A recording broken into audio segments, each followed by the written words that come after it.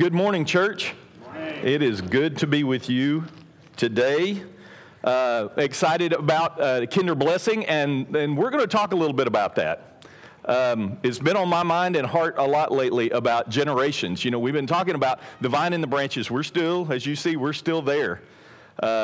This vine and branches that Jesus is trying to tell us and what it means for our relationship with Him. And as a matter of fact, if you can see again, I'm going to show this picture every week.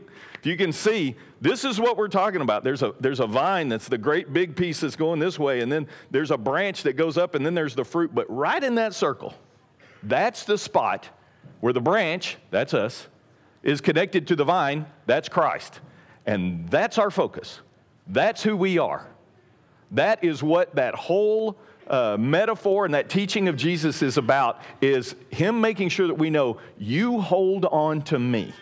You hold on to the one true vine. And we spent some time talking about the true vine. We spent some time talking about pruning. And today I am really, I had some talks with Clark and Ricky this week, and we talked about what we were going to be doing with our kids. And it has been on my heart and mind a lot about generations. The idea of all these generations. And then in addition to what's happening here, I have my parents with me here today, the generation above me. I saw some people just come in whose father was my mentor, and then their son was in our huddle as we taught them in high school, and then he worked for me. And these generations, these passing on of things, this passing on of this relationship and what we have in Christ. There's so much to this. I even have a loved one, a dear loved one, whose child is being baptized today, and realizing what a big deal that is. And so there's all this movement today that has to do with this passing on of what we have. And so I want to talk to you about that because Jesus talks about that in the scriptures that were just read. First of all, let me tell you a little bit about the context of this. As we talk about vine and branches again, I told you I've got this sommelier and a vine dresser who's been helping me. They tell me a lot about what things mean and context and all of that sort of thing. Let me tell you a little bit about what I've learned about vine and branches. I mentioned this a few weeks ago, but one of the things that's really neat about this concept is it is generational. As a matter of fact, you will hear people who work in vineyards talk about what generation this vine is and how it goes and how many generations it's been since its origin back there. And as a matter of fact, I mentioned to you at one point that he said there's a lot of people here in America that can trace the vine lineage that they have in their vineyard back 2,000 years. They can go back that far. And so the idea of this being something that is handed off and passed down and it's generational and there's DNA is something that's very common among this. And then he taught me something else that I found to be really remarkable, is during the first century, during this time that Jesus walked the earth, it was not uncommon in the Roman world for a Roman soldier who may get a new outpost, a new job. Maybe the Roman emperor took over a new part of land, and he said, what we're going to do is we're going to send you off as a Roman centurion or a Roman soldier. You're going to leave your home, and you're going to go to this new outpost because this is our new land now. Maybe it's something that's been conquered. And one of the things that would happen before they left is every Roman soldier would go, and he would go to his family vineyard, and he would take some clippings off of the branch. Just a few clippings. And he would take that with him. And then he'd take an olive pit from the olive tree that grew in his home. And he would put that in his pocket, and he would take that with him. And those were the things as he left and went to set up his home, his new home, the new place where he would live, that he had with him. And the idea would be is I take these things from my home, and now I go set up this new home. And this is the way I'll do it. And you need to know it wasn't like some big ceremony. It was just common. What you would do is you would take the clippings, and you would take the olive pit, you would take those with them. It's the things that I grew in my home, now I'm going to grow in my new home. So I carry this with me. I take this that used to be grown there, and now I take it with me, and I go there. And it was the idea of going, these are the things that sustain life. This is how I will make my life, and I will sustain it. Because you need to know, it wasn't just that they made wine. Wine was the way that they purified water during that time. So they would take the water, and they would mix it with the wine, and then that cleaned the water. So now that I have these clippings, I can go and I have life-giving water. And then the other thing was I take the pit, and the olive pit, and I would go grow olive trees. And then what would happen there is I would have olive oil that would be used when there's ailments and for healing in some ways. And then this would be the thing that gives me light, because I would also use it to burn. So when I left my home and I took just these clippings and just this pit, and then I would go to this new place, these were the things that I knew I needed to sustain my life. And they were taken from my home and my family, and now I took them with me. As part of the DNA, it was a ritual, it was a rite of the land and the family that you had, that you take these things with you, and then you make them part of your new life. It's these things being passed on and handed off from generation to generation. And if you look at that scripture, and I'd like to read that one again, if that's okay, and I would like, if you would, notice the things that have to do with passing things on. John 15, 8 through 11. My Father is glorified in this, that you bear much fruit, and you become my disciples. As the Father has loved me, so I've loved you. So abide in my love. If you keep my commandments, you will abide in my love, just as I have kept my Father's commandments, and I abide in his love. I've said these things to you so that my joy may be in you, and that your joy may be complete. So much language of going, I'm passing this on. I'm passing this on. These are not things just to be held on to, but things to be passed on. Today, we have these kindergartners, and we're sending them off for the first time. And if you're a mom or a dad or a kindergartner, man, I get it. I remember. It's hard the first time to think, I'm sending my child off to be with someone else for more of their waking day than they will be with me. It's a new world, and you're sending them out to be influenced by the world and to influence the world. But you need to know when they go, they take clippings with them. They take clippings of their home and what they've grown, and now they take it with them as they go out into the world. But in this scripture, as you watch what Jesus says, one of the things that's really neat about this is you have Jesus saying, I have something. If you looked at what he said, he's talking about the love of God. He's talking about abiding in God. He's talking about the commands. And he goes, I have these things, and I want you to have them. That's what he's talking to his disciples about. I want you to have the things that I have. And it's not just that I have them, I've actually shown you perfectly what they look like. I've shown you exactly what they are. And so he showed us these things in this perfect example, and that he's the source of these things. He kind of says, in the same way my Father loves me, so I've loved you. And he says, in the same way I've obeyed my Father's commandments, you can obey my commandments. And in the same way I abide in my Father's love, I want you to abide in my Father's love. And in the same way I have joy in all of this, I want you to have this joy. As a matter of fact, if you look at it, if y'all will pull up the next slide there, this is really what Jesus is saying in these scriptures. I am passing the Father's love that I have onto you. I've received it, and now it's yours. I am passing my obedience onto you. As I have obeyed the Father, now I pass that on to you as you obey me. I'm passing our relationship and what it's like on to you. As I have abided with my Father, as I live with him, as I hold on to him, as I dwell with him, now I pass that on to you for you to abide and dwell and live in this way. And finally, I'm passing my joy on to you. The joy that I've received from my Father, now I'm giving to you, and you'll have this joy. It's all this passing down. And it's not just that Jesus has had it. It's actually that Jesus goes, I've rejoiced in what I have. I've had it. I've experienced it. I've tasted all of this from my Father, and I want desperately for you to have this. And don't forget, what you have is a Savior here who's hours away from his own death, that he knows is coming. And to be able to say, the joy that I have in abiding with my Father is the joy I desperately want you to have in abiding with me. So Jesus is passing this on. The thing I want us to remember is that as disciples, we have that too. We have that experience. We have that passed on to us, that it's our desire to pass on to others as disciples, as parents, as grandparents, as a church. We get this opportunity to pass this on to our kids, to the next generation. And it's not just we have the opportunity, we get the obligation and we get the joy to be able to do this. What God has done in us, we get to carry, we get to actually bear, as you would hear it. We get to bear that on and then pass that on to the next generation. So I would tell you today, as parents and grandparents, you need to know something. Your kids and your grandkids, they are carrying clippings from your family. No matter what, they're going to take them. What you have grown and what you nurture, they will carry with them. This is what they have learned in how to sustain life, and how to make life, and how to live. And so what we want more than anything is for them to take clippings from healthy branches. We want to be those healthy branches that they can take this from. We want to be able to do that. And a couple of ways that you can do that I just want to mention real quickly. And like I said, this is for parents, this is for grandparents as well. Is one of the things we want to do is we want to elevate the true vine. We've talked about this. Jesus starts this whole thing off with going, you need to understand something. There's only one true vine. All the other are images.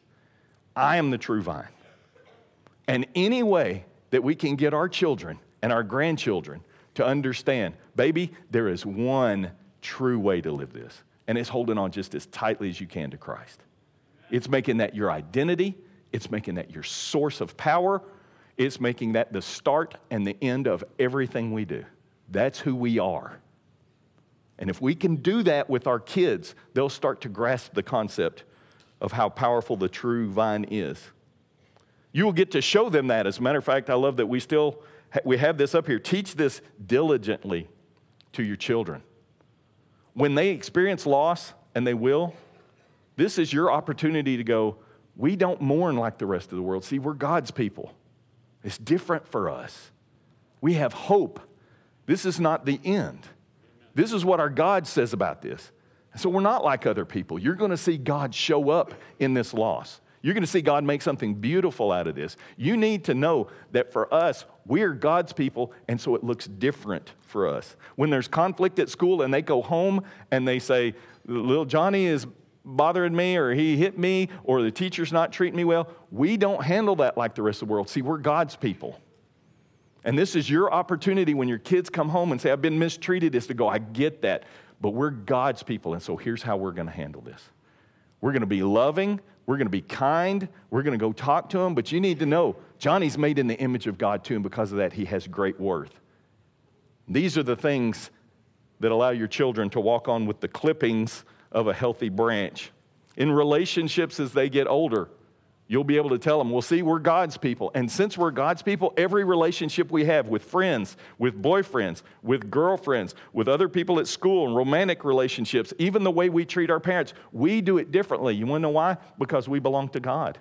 We hold tightly onto the one true vine. He's the one that gives us the source and directs us in how we handle this.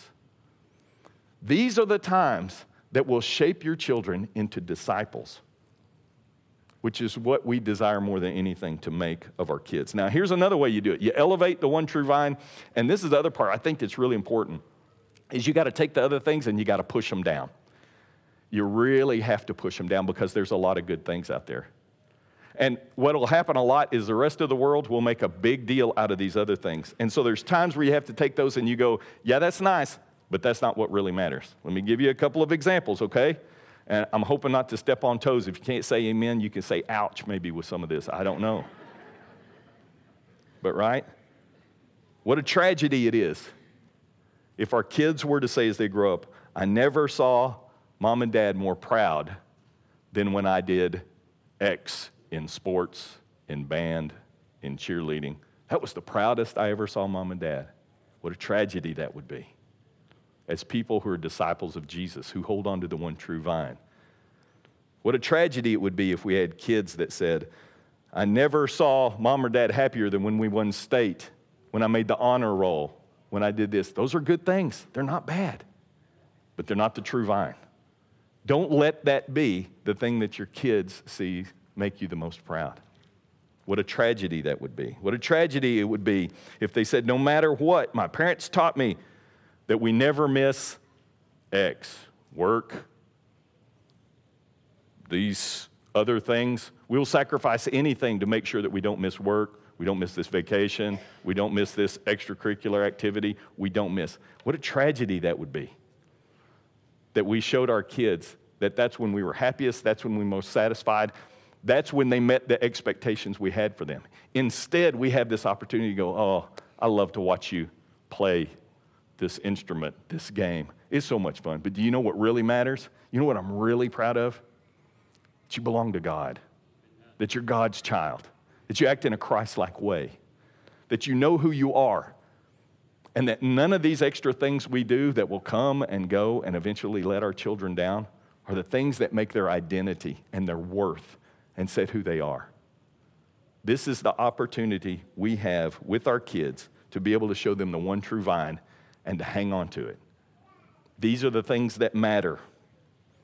And then as parents and grandparents, we get the opportunity to say, you see, I have it, and I want you to desperately have it, just like I do, in the same way that Jesus said that to us. I've gotten to obey Jesus, and through that, I've been set free because I know he's a good, good Savior. And I want you to have that. I know the joy that comes in belonging to Christ, and I want you to have that. I have learned to abide in who Jesus is and the one true vine, and I want you to have that, and we get to pass that on. Deuteronomy 7:9 says, "Know therefore that the Lord your God is God. He's the faithful God, keeping his covenant of love to 1,000 generations of those who love him and keep his commandments." To 1,000 generations. 1,000 generations. That means when you abide now in Christ and you show your kids how to abide in this, there will be fruit that comes that you probably won't even be able to see. Isn't that a great thought? Our first reaction, because we're impatient people, is to go, what an awful thing, I won't get to see the results of this. But this is a promise made from God to say, this will go on long after you've disappeared. Amen. If I can, I want to show you something. I keep it in a baggie. This is a Bible. This was my grandfather on my mom's side's Bible. It was given to him by my great-grandmother. I never met my great-grandmother. I never met my grandfather on my mom's side. I hear that he's the one I most look like and kind of built like and look like. I'm assuming he was devilishly handsome. Yeah, well, thanks for that. It was given to him 115 years ago by his mother, given to my grandfather on his 6th birthday. And what it says inside there is, this is from your mother, and it says, for your sake, read this. For the sake of your children and their children, read this. Clippings. Clippings from somebody I never met. Clippings from the branch that was attached to the true vine. Passing on to the next generation. This is what matters. This is who you are.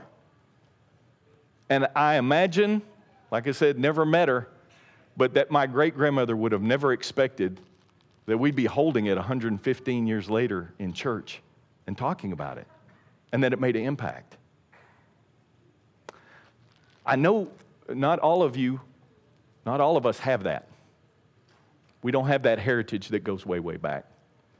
But here's the neat part about this, is that scripture in Deuteronomy is not just talking about you've had this for a long time. It's talking about the promise that says, if you will let me be your God, this will go on for generation after generation after generation. It will matter.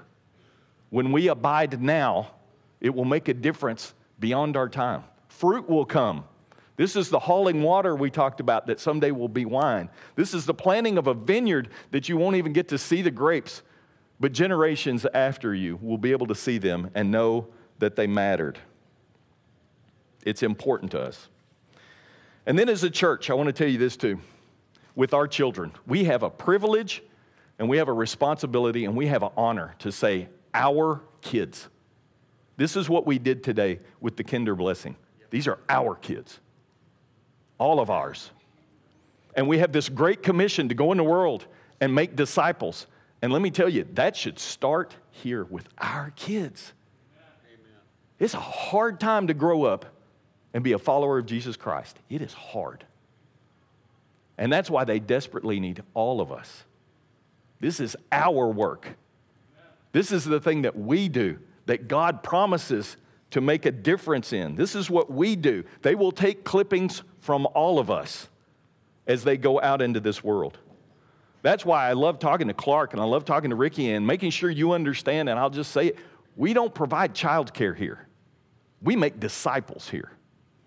The children's ministry, the youth ministry, the things that we do, this is not about just taking care of your kids while you go to real church.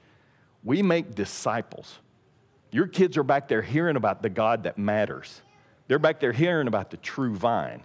They are back there understanding, did you realize that you're made in the image of God, and because of that you have great worth? Did you know that God loves you, and did you know that will never change? And do you know what it means to be part of a family that is redeemed people of God?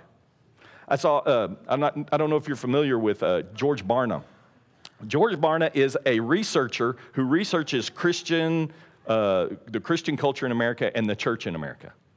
And one of the things that he said that has changed over the last few years is, in particular, some of this is disheartening and some of it's actually kind of good. But one of the things that he said was that it is so hard for our kids now to grow up as followers and disciples of Jesus. And one of the things that they need is 7 adult Christian influences to have a strong faith by the time that they graduate high school and college. 7 adults per kid.